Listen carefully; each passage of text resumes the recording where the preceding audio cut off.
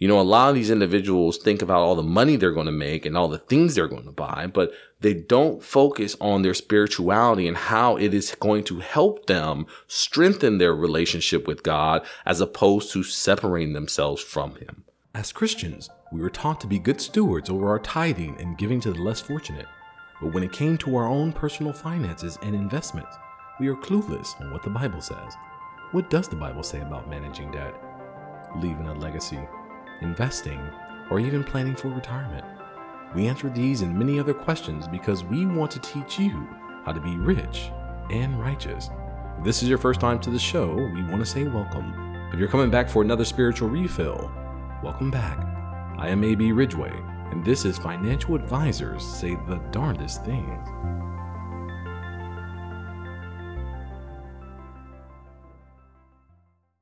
Welcome back. My name is A.B. Ridgway, and I'm the host of Financial Advisors Say the Darndest Things in my mom's favorite Christian financial advisor. And today, we are going to talk about the $1.9 billion lottery.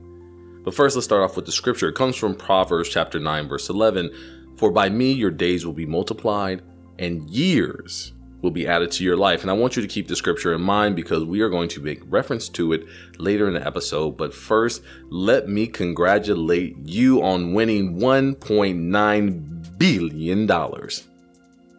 Well, sort of. Because at this moment, your heart is probably racing, your palms are sweaty, and you're hoarse from screaming around the house. Your life is going to be changed forever with this amount of money. It's everything that you prayed for. Right? At this moment, you probably can't help it, but you're probably thinking about all the things you're going to buy, all the problems that are going to be solved. But if you follow our podcast, you know that money only solves money problems and they don't solve life's true problems. But we're going to keep that in our back pocket. We won't go into that. There's other episodes for that. But what we are going to turn our attention to is that there's one main question that these lottery winners are asked when they win. And the question is, how do you want to receive your payments? And traditionally, you have two options. You can either take the lump sum or you could take the annuity payments. Now, what do you choose? I think many winners will choose the lump sum, just probably like what you did. But I'm here to argue that may not be the best way to receive your payments. I don't know if you've heard of the lottery curse, but basically what it is that winners of the lottery of large sums of money, right, millions and in this case billions of dollars, find it difficult to live their life because they've never had that sum of money before. And it's reasonable to understand because even science has proven that anything above 10% of our normal income causes anxiety. Have you ever got a bonus at work and then it's like, okay, I want to take the trip. Okay, I'm going to buy that car. Okay, I'm going to buy that house. You almost try to get rid of the money faster than when it came. And this is no different when it comes to lottery winnings. This is way more money than people are used to managing. And we're going to talk about that a little bit later because that plays a crucial role and how we determine what to do with the assets. Now, full disclosure to everybody out there, I do not believe in curses, so don't let the word curse fool you. I do not believe by any stretch of the imagination that there is a force that can curse me with wealth or to curse me to do things that I don't want to. I think that is a cop-out because we are responsible for our actions and we are responsible for our choices. So the negative outcomes that come out of those choices, we are fully responsible for them. Okay. But with that said, with the tips I'm going to give you, you will have a greater chance of surviving this quote unquote lottery curse. So if you win the lottery, I want you to do a few things. One, I don't want you to tell anybody. And for obvious reasons, if you can claim your winnings anonymously, I want you to do it. In some states, you can't. You have to give them your name. You have to be on TV. Some people have even gone as far as wearing a Halloween mask to cover up their face so people don't know who they are. If you ever do that, don't be like some people. Make sure you cover up your hands too, because I don't know, people can identify you with your hands as well. But the more people that know you won the lottery, the more people will try to influence your decision. And in most cases, the decision will be in their best interest and not yours. And this goes for your family, because money does some crazy things to people's intentions. It does some crazy things to relationships. So my tip number one is don't tell anyone. Tip number two is don't take the lump sum. Unless you are 82 years old with a terminal illness, choose the payment options. It will give you the greatest flexibility, and it eliminates the risk of you losing all of your money in year one or year two or year three. We're going to talk more about the lump sum in a little bit. Number three is grow into your wealth. So I want you to spend money on personal development and therapy. This is going to give you the greatest probability and the greatest chances of actually surviving this windfall from the lottery. You know, with great power comes great responsibility. You will need to rely on your intuition and your intellect to navigate this world. And if you are not prepared, let me take a step back here. When you become a millionaire, it's not necessarily the money, because the money is just a reflection of the value and the hard work that you put in to become the person that you are. The reason that we admire people who are wealthy or people who are successful is not about the dollar amount in their pocket, because we have different respect for different people who have different wallet sizes, right? You may not respect someone who's a billionaire, but you may have great respect for somebody who's a millionaire. So it's not necessarily the dollar amount, but it's the person they have to become in order to acquire that amount of wealth. And if you do acquire that amount of wealth, you have some work to do. So you're almost putting the cart before the horse, right? You know, you work hard and you get to reap the benefits, but now you're reaping the benefits. So now you need to go and put in the hard work. What I want you to do, I want you to be able to manage the assets. I want you to be responsible. I want you to have great mental health where people cannot manipulate you, because you're going to get solicitors, you're going to get family members, you're going to get people who are going to try to tell you to buy things that you don't really want to buy, and they're going to spend the money like it's theirs. I want to give you a bonus tip. So those are three of them, right? So don't tell anybody, don't take the lump sum, and then grow into your wealth. I want to give you a bonus tip. If you ever win the lottery, if you ever win this 1.9 billion or anything a little bit less than that, what I want you to do is call me. No, I'm just kidding. I'm just kidding. That level of money management is even outside of my expertise. $1.9 billion, I wouldn't know how to manage that money. What I would have to do, if you came to me and you said, AB, I trust you. I love your show. I love what you're talking about. I love all the information that you give. I have $1.9 million. I want you to be my financial advisor. I would have to, in that case, take my own advice. And the only thing I can do in that situation is to help you vet an advisor that has experience on that level. But in that same vein, if you did trust me, then I would have to do the same thing I'm recommending to you. I would have to get the education. I would have to do the personal development. And the best part about this for both situations is that if you choose the interval payments, as we're going to talk about a little bit later, you're going to have time to do that. You'll have 30 years to actually build up your money managed acumen. And the same thing with me if you came. I'm not saying you should come with me, but if you do decide, you know, give me 3 or 4 years and I'll be happy to learn anything that I need to learn in order to service you the best way possible.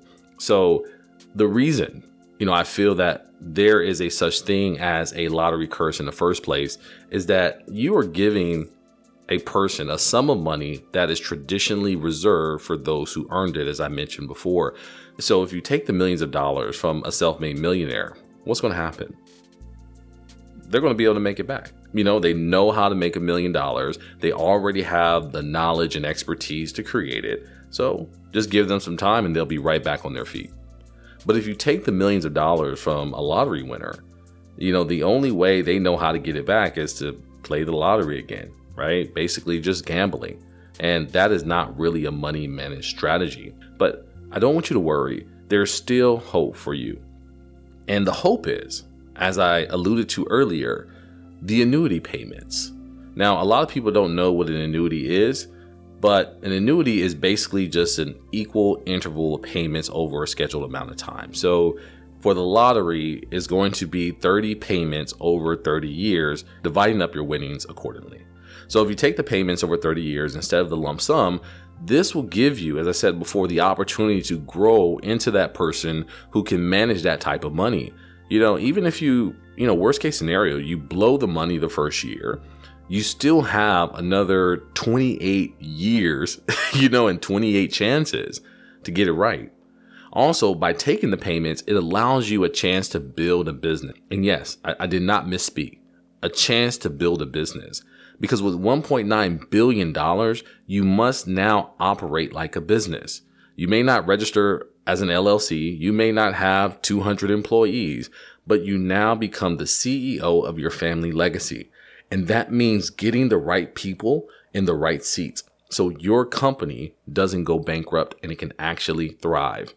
So a couple of things I do suggest as far as this team building and building this business. As I said before, you don't want to have buku employees. You don't want to have a lot of employees. But what you do want to have is a lot of advisors from different areas of life, whether it's real estate, whether it's estate planning. So I would say, get a lawyer, an estate lawyer, and a personal one. Hopefully they're separate, not the same person, because when you get money, sometimes you need to get a lawyer to watch your lawyer. Same idea. You need to get an accountant, a certified public accountant, a CPA, someone who is qualified to manage those assets, can help you with tax preparation, things of that nature. Then also a financial advisor, as always, who's going to help you put this plan into action, who's also going to invest this money for you so it continues to grow, and that we allocate a certain portion into certain strategies in order to reduce your risk. And finally, a doctor. Yeah, believe it or not, I do recommend doctors for the ultra rich. So if you have 5 to 10 million, maybe even 15 million, I do recommend having a doctor, preferably one that's going to be on call.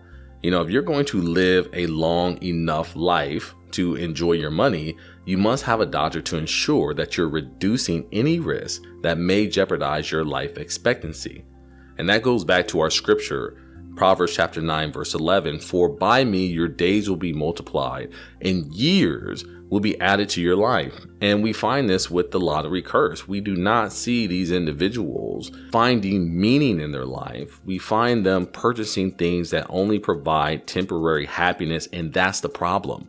If you win $1.9 billion and you go on a spending spree, you're going to be broke. And that's why a majority of people in America right now are in debt, because they are the consumers and they are not the producers. They're not producing anything. I mean, I've read a study that even if you spread all the assets in the world evenly to everybody, right? Everybody has an equal amount. Over the next 10 to 15 years, all the money be right back into the 1%'s hands. And the reason is because a majority of individuals or consumers are not producers. So even if you have the money, where are you going to spend it? You're going to spend it with those who are producing. So when I talk about investing, you also want to invest in the Lord, because God is going to extend your days. He is going to give you that. Remember, we talked about therapy and that mental health. God is going to provide that for you. God is going to be in your life. God is going to make sure you make those right decisions that are not going to lead you down the road of temptation and the road of evil. A lot of these individuals think about all the money they're going to make and all the things they're going to buy, but they don't focus on their spirituality and how it is going to help them strengthen their relationship with God, as opposed to separating themselves from Him. You gotta understand, if done correctly over the next 3 to 5 years, you would have gained the experiences of managing the money, setting up a plan, and working out the kinks, because we all are not perfect. The first year is not going to be great. But if you combine that with your personal development, the therapy, the spirituality, and really deepening your relationship with God, you will be able to handle the emotional anxiety that comes with navigating this new territory and this new large sum of money. So this question I get pretty often is, what happens if you die before the payments are done? Do you lose the rest of the money? And I think this is what a lot of people's fear is. I think that's why a lot of people choose the lump sum. And the irony of it is people actually prepare this answer. They go, well, I'll just choose a lump sum, and they justify it, and they don't even have the money yet. But I want the lump sum, and if I die, I don't want to lose all the money. I want to have all my money so I can do the things that I want to do. And that is almost counterproductive, because if you're assuming that with the money you could do whatever that you want, you are also inferring that you can't do what you want now. And that's an unfortunate place to be, because I want to empower my listeners to let them know you can do anything you want right now, but what are you willing to trade off to get it? So when people say that I could do what I want when I have this money, that means they don't want to trade anything that they're doing currently for that money. That is a sad mentality to be in if you are an investor. And that is why I think it's imperative that you create this team of advisors that can facilitate that transfer. Setting up the proper accounts, making sure that we reduce tax liabilities, whether that's through qualified charitable donations or other tax strategies that we will come up at that point. But I also want you to keep in mind that you don't want your beneficiaries to kind of fall into the same curse. So setting up a trust will give you the flexibility to give them incremental payments and to give them time to grow into themselves so they can be just as successful as you. If you are preparing yourself by making sure the payments come every year and giving yourself 30 years to spend it, then you want to do the same thing with your children. There's an old saying that if you give an alcoholic $1, he may drink for a day, but if you give an alcoholic $200, he may drink himself to death. And that's the same thing we see with some of these resources. If we just give them a little bit, they can kind of enjoy themselves. They can have a pattern, they can learn, they can grow, they can make mistakes. But when we dump a large sum on them, they can get just as overwhelmed as we have. So we want to make sure that we prepare them too. My last thought here is, as always, we want to keep charitable giving on top of our minds. And with multiple payments, this will empower you or give you the ability to build trust with those in need. So the key takeaway I want you to have today is that you don't have to be a billionaire to start setting your family up for success. The numbers may be smaller in your current situation, but the intentions are still going to be the same. The intentions are to prepare yourself and the next generation for success. Don't curse your children with a $7 million lump sum from your retirement account when you pass. Set them up for success by creating a plan. And also, when you give them the money, make sure that you give them the money management skills to go with it. When someone inherits a lot of money that they are not used to managing, it doesn't matter if it's in the form of a lottery ticket or a family member. They will struggle if you don't prepare them. And if you want to know what you would receive in your state with the different payment options, I'll try to leave a link in the description of a lottery calculator. You can pretty much just Google a lottery calculator, punch in the number and then select your state. It'll give you an idea of the difference of taking the lump sum versus the annuity payments and what you would get.